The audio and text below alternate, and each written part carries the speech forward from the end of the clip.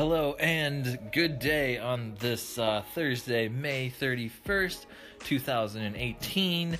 I've been slacking on the news a little bit. We had a holiday weekend here last weekend, and I just got out of the groove of it. I got a little bit of heat stroke, and that kind of, not actually heat stroke, but I overheated one day, and it kind of knocked me out, and then I got behind in some stuff, and so anyway, fun stuff.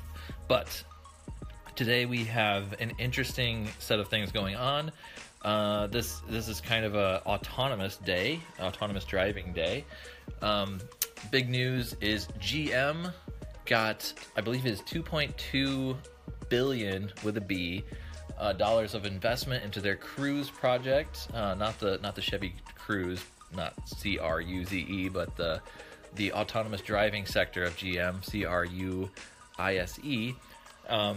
They are hoping to, not just hoping, they're being pretty adamant that by the end of 2019, you'll be able to summon an autonomous vehicle and get basically as a taxi.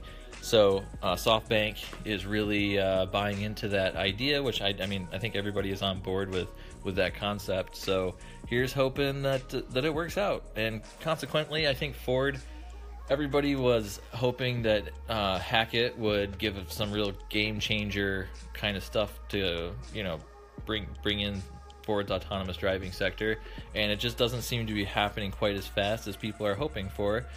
So we'll see. I think Ford's under the gun right now, so sometimes when Ford's under the gun, they start kicking out the jams, so we'll have to watch and see what happens. It's going to be an interesting race between all of these manufacturers. More big news in the automotive industry is that Sergio Marchionne, the CEO of Fiat Chrysler, may be putting Chrysler on the chopping block. And when I first saw this article, actually Adam suggested this, I was skeptical, but then I kind of realized Chrysler doesn't have that many models anymore. In fact, according to this article, there's only two, the 300 and the Pacifica, the new van that they redid, which the Pacifica has gotten some really rave reviews. I've heard some people that have them, they really love them. But if you only have two models, that's not really a huge, you get the idea. He's also talking about potentially merging Alfa Romeo and Maserati, which would be interesting. And then they're also talking about dumping a lot more money into Jeep, which Jeep has been on fire for the last few years. There's even in the small town that I live in, there's Jeep groups, and people get together and go, quote unquote, Jeeping, which I hope means that they go and find trails and drive their 4-wheel drive Jeeps on.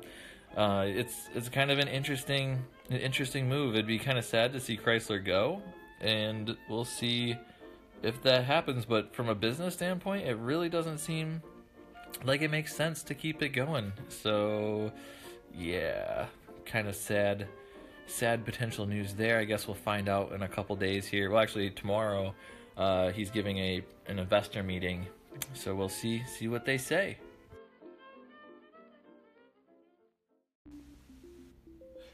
In other news, in kind of a Trump fashion, he is claiming that he wants to wipe out German cars from New York streets.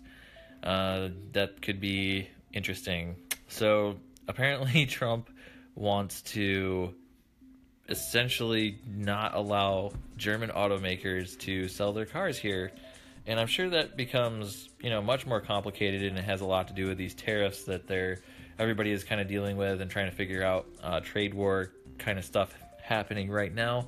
But actually, Mike and I just went to a Porsche dealer the other day, and they're having their own kind of troubles because there's EU emissions regulations that changed, and so they're basically selling out the rest, whatever they have for 911s in their inventory, and they have to wait till the new model comes out towards the end of the year. So if you're in the market to buy a 911 or a Mercedes or a BMW or an Audi or a Porsche or a Rolls Royce, I guess, might want, or a Bentley, I guess you might want to get on that because, well, I mean, really, there's a couple of reasons. One, interest rates are, probably as low as they'll be for our, next 10 years or more.